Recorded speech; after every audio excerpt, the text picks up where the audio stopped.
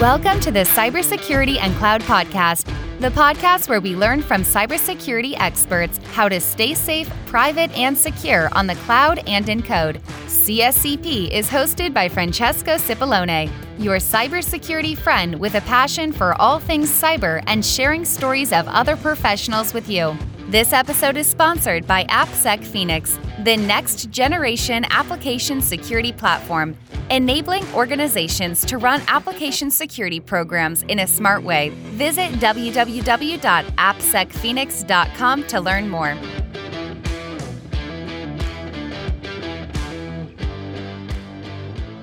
Hello and welcome back. This is another part of the WASP series and application security focused event. I really hope you enjoy application security as much as I do. If not, skip all the two other episodes. But this session is with a friend, Jim Manico, owner of Manico Security, and organizing a Locomoco security conference in Hawaii. Jim is a good friend, is a person with an enormous positive energy, a person with an enormous knowledge, and usually this mix of people tend to be all over your face. And one of the amazing characteristics of Jim is, despite him being very knowledgeable, he's very approachable, he's very humble, is down to earth, and is a guy that you want it as your friend. I've been honored to meet him, to talk to him, and to today have it in the podcast. And he's a very crazy guy. So the episode has gone a little bit crazy with Crossbow and going all medieval on application security, and it's really, really fun. So I hope you guys really enjoy this podcast as much as I did to realize it. And I'd like to thank also Zoe, my co-host, because she's been fantastic during these past seasons and upcoming one. Thank you very much. Enjoy. Jim Manico. Hello. Do we have Jim and we have Zoe on the call? Hello, Francesco. Hello, Francesco. How are you doing, guys? Doing great. I'm ready for the battle here. We need to comment this because we're not going to have the video. So I'd like everybody to know that Jim is in a full medieval and Crossbow for this. And go full medieval on application security. That's enough for the record. The symbolism is the battle against legacy software, Francesco. Oh, I love that. That should be your new profile picture. I loved it. To be clear, though, AppSec is about strategy, not tactic, despite what might be implied by the Crossbow. Just putting that out there, right, Jim? Sure. Well, you got your strategy and you got your taxes. I think you need a little bit of both. I'm a little in tactical mode. I had a little in tactical mode today, but we'll see. We'll talk. I promise we'll talk strategy. Good. I think we need to talk both ends because we need tactical solution, and a lot of the clients that I work with is tactical solution. But before we dive in AppSec, I know everybody is keen. Let me introduce everybody. Actually, let's do a round of introduction. Jim, do you want to start, and then Zoe, and then myself? Sure. My name is Jim Manico. I'm the interviewee for today.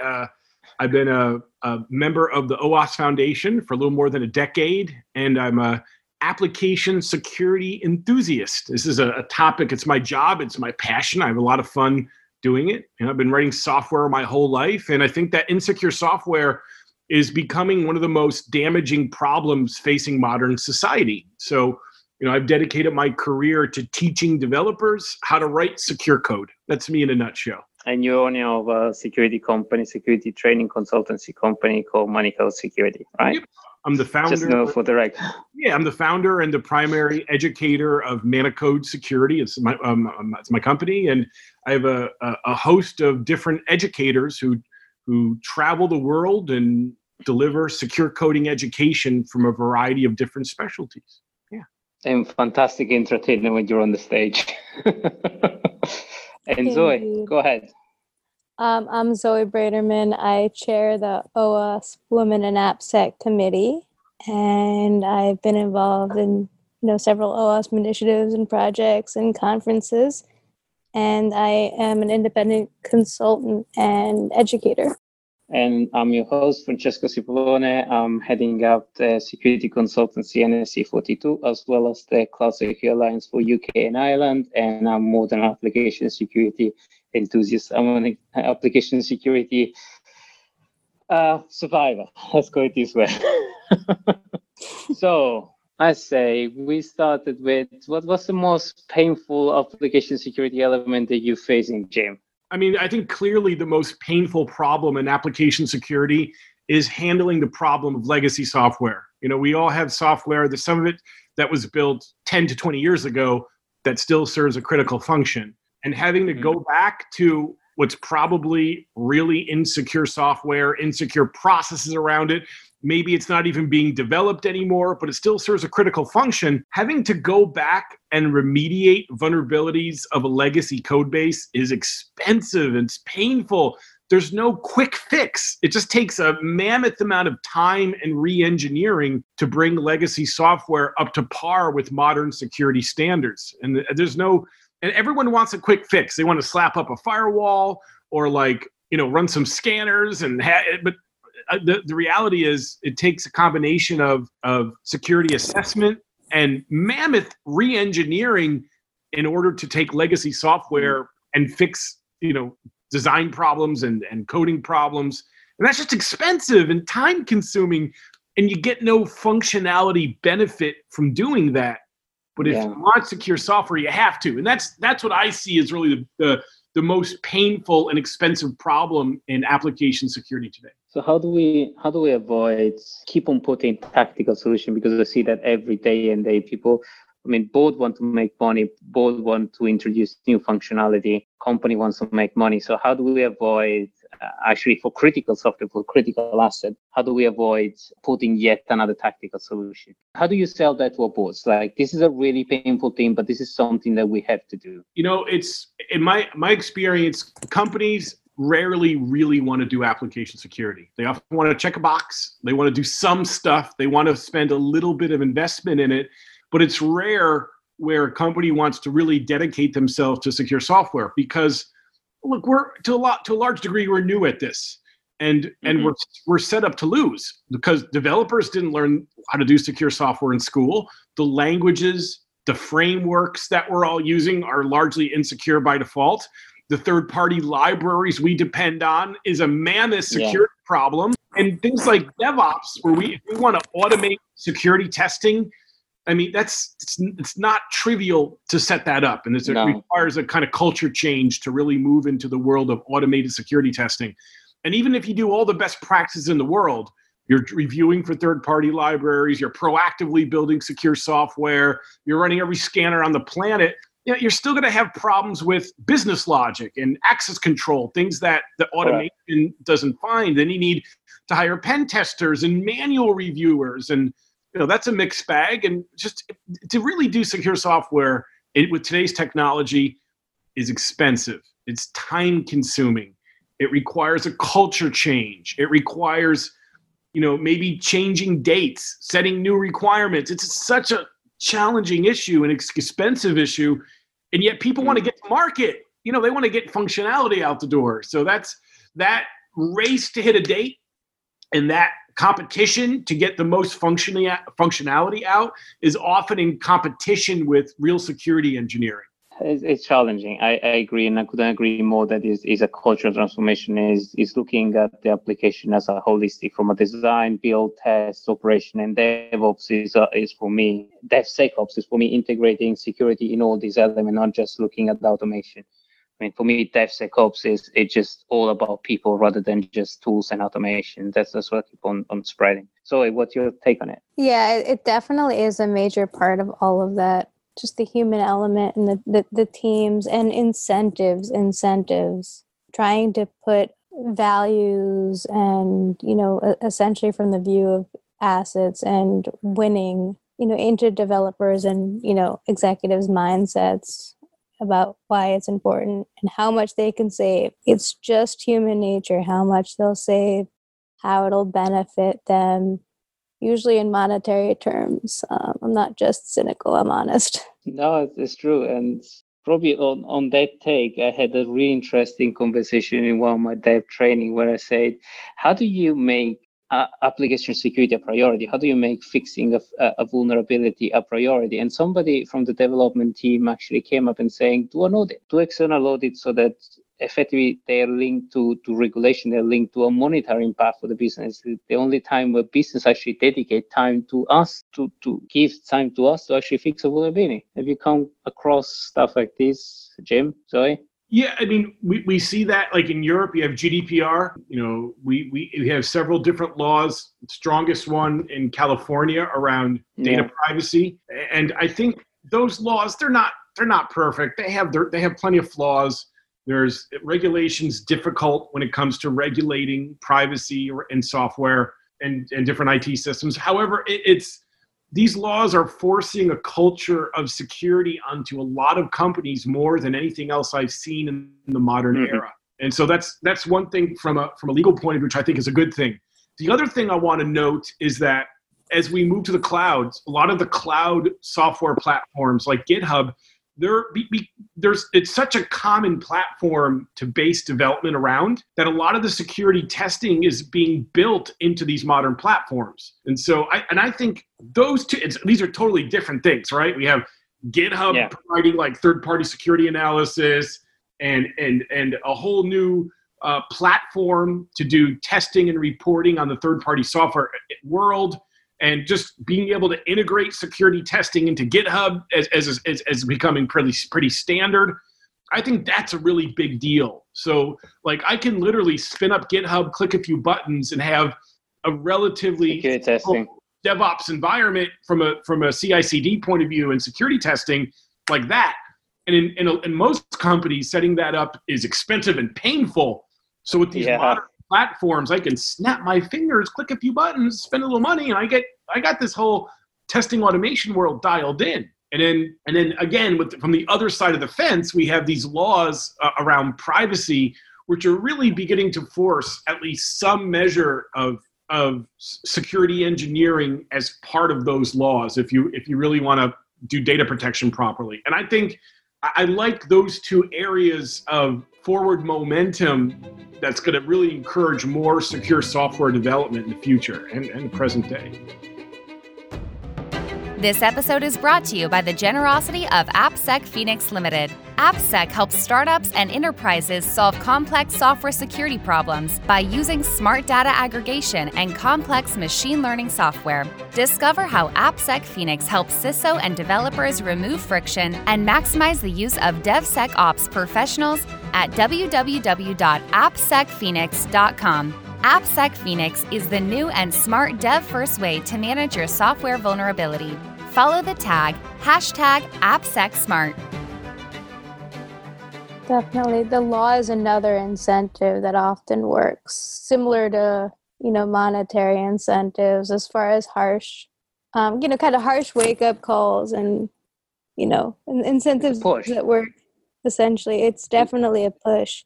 And having, cloud security service providers specifically and specific tools for that, in addition to certain aspects ingrained within cloud services, privacy by design movement in general, all that research. So, are we gonna see more and more automated platform with effectively the CI/CD and the security library codes that's completely integrated into a single product? So effectively it's a snap-in, I deploy my code, I test it, and I check it out, like what you have in GitHub. Jim, do you think we're going to see more and more of those things? I need you to repeat the question, but first, I got a private message from Gumarl, who's like, why are you sitting there in a crossbow? Is someone going to attack you? No, I'm wearing a medieval crossbowman warrior outfit with my medieval crossbow to really help symbolize the struggle we face when dealing with security in legacy software. That's the symbolism of the outfit I'm wearing, Gumarl. Gumarl, does that help answer your question? Is that a good answer? So go ahead. Yes, there we go. So go ahead, Francisco. Ask me that question one more time, please. So how do we go full medieval in a CI/CD pipeline? How do we make it less painful? the question is really, are we going to see more and more products that have the security the security testing completely integrated in the platform, like GitHub, where all the testing stage are effectively done. It's just a tick in the box or check box.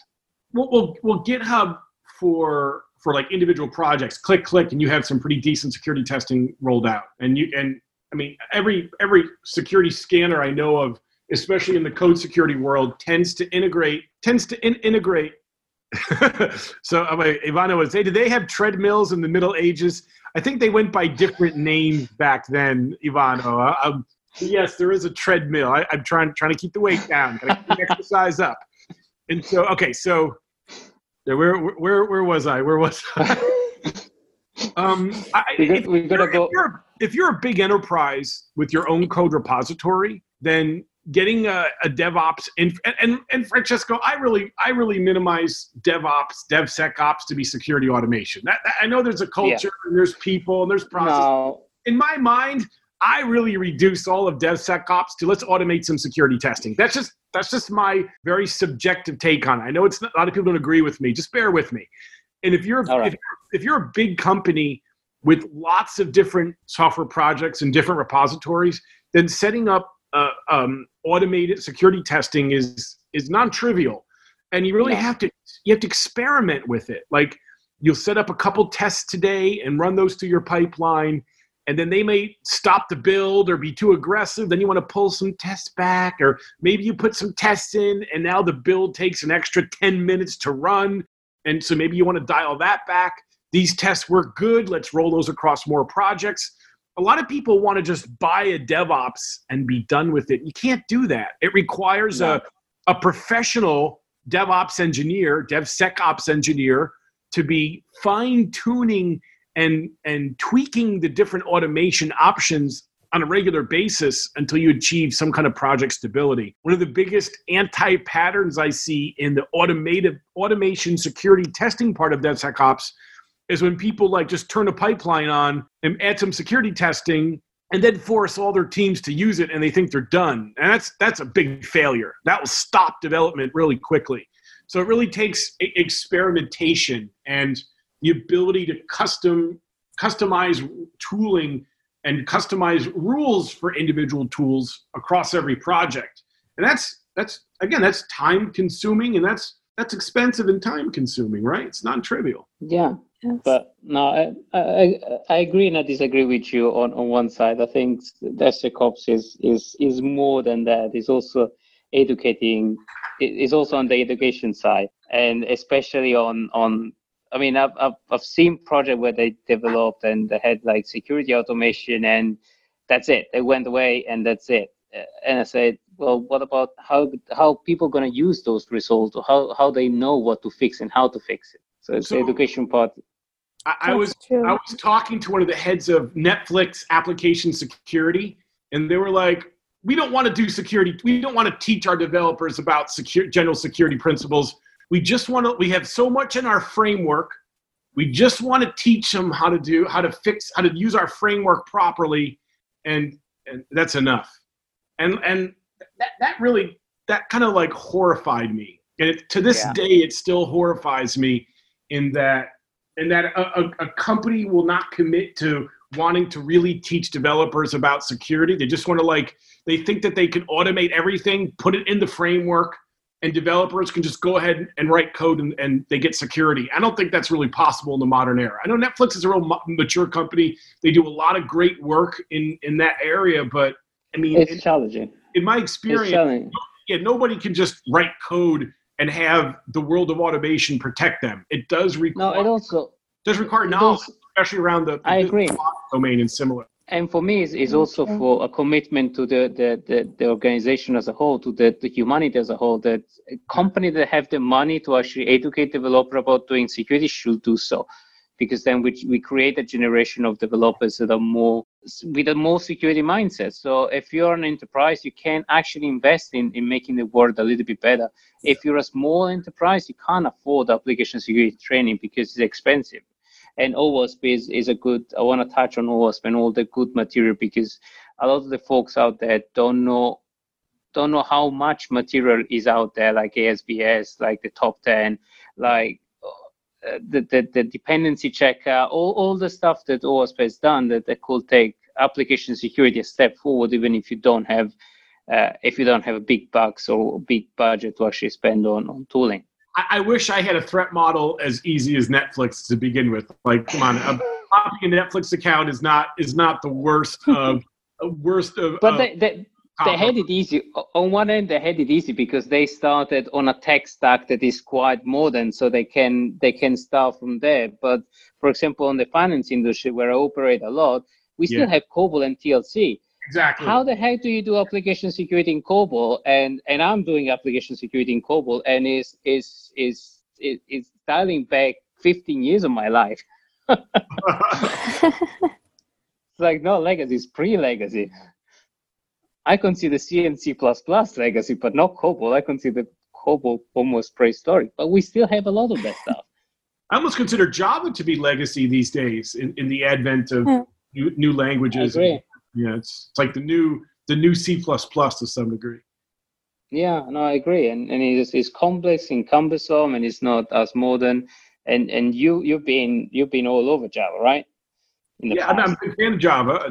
I still use it in different projects, but I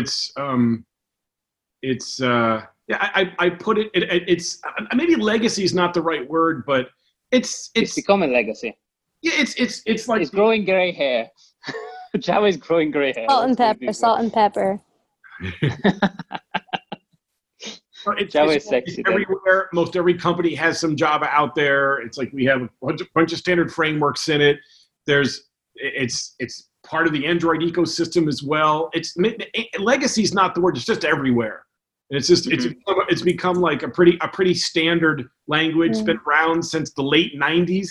Java 1.0.2 was around in 1997 on Netscape 3, and so it's just been around for a long time. And there's a lot of old Java that companies depend upon that's difficult to secure. It's difficult to remediate. Yeah. Java is like pineapple on pizza. This for us Italian is really blasphemy. Wait, you're saying pineapple on pizza is blasphemy? Yeah, for Italian it's like you may never go to Hawaii. You are banned. Yes, but you know who you're talking to? Loco Moco said. I know. That's why I'm pulling your leg. Ivano, you can have ham and pineapple pizza. Is Hawaiian pizza. It's the pizza. I've lived in Hawaii for 20 years, so you may not go to Hawaii. I'm sorry, you're banned now, unless you try pineapple pizza. I'm fine with it. It's it's an abomination. That I said it. Okay, let's not start a religious war. My favorite. I like to get I like a cheese pizza, and I like to have a little ketchup and mustard that I can dip my pizza into. Yes. That's my. And jalapenos. I know you like the hot stuff, Zoe, don't you? She eats handfuls of hot peppers for fun. I drink hot sauce. I'm gonna join one of those contacts. I'm gonna make mad money. Secure code and survivable hot sauce drinking. Like the hot stuff. Yes. Otherwise I don't feel alive. Yeah, we should do upsec and red pepper or like cayenne pepper and all of the above. Ghost pepper. The more legacy you go, the hotter the sauce becomes. Here you go. I like this. We're gonna make this a standardization. Yeah, let's do a CTF with hot sauce. Yes. Let's go back to pizza for a sec. So Ivano, I'm of Sicilian descent. I'm 100% Sicilian, otherwise known as the only real Italians. But let's just stop there. So Ouch. Yeah, before controversy. Okay. I'm going to be the mediator among ignorant Americans. Anyone north of the boot is pretty much German in my mind. Sicily is real Italy. And we Sicilians, we have Sicilian pizza. It's kind of like a thicker pizza, usually a lot of meat on it, and sometimes even fish on it, and a very, very spicy sauce, a little less focus on the cheese. That's how my family cooked pizza, and it's delicious. That's real Italian pizza. And again, let's sum it up again. The only real Italians are south of the boots. Like Sicily is real Italy, and everything north of that is pretty much Germany. All right, I'll give you a pass in that.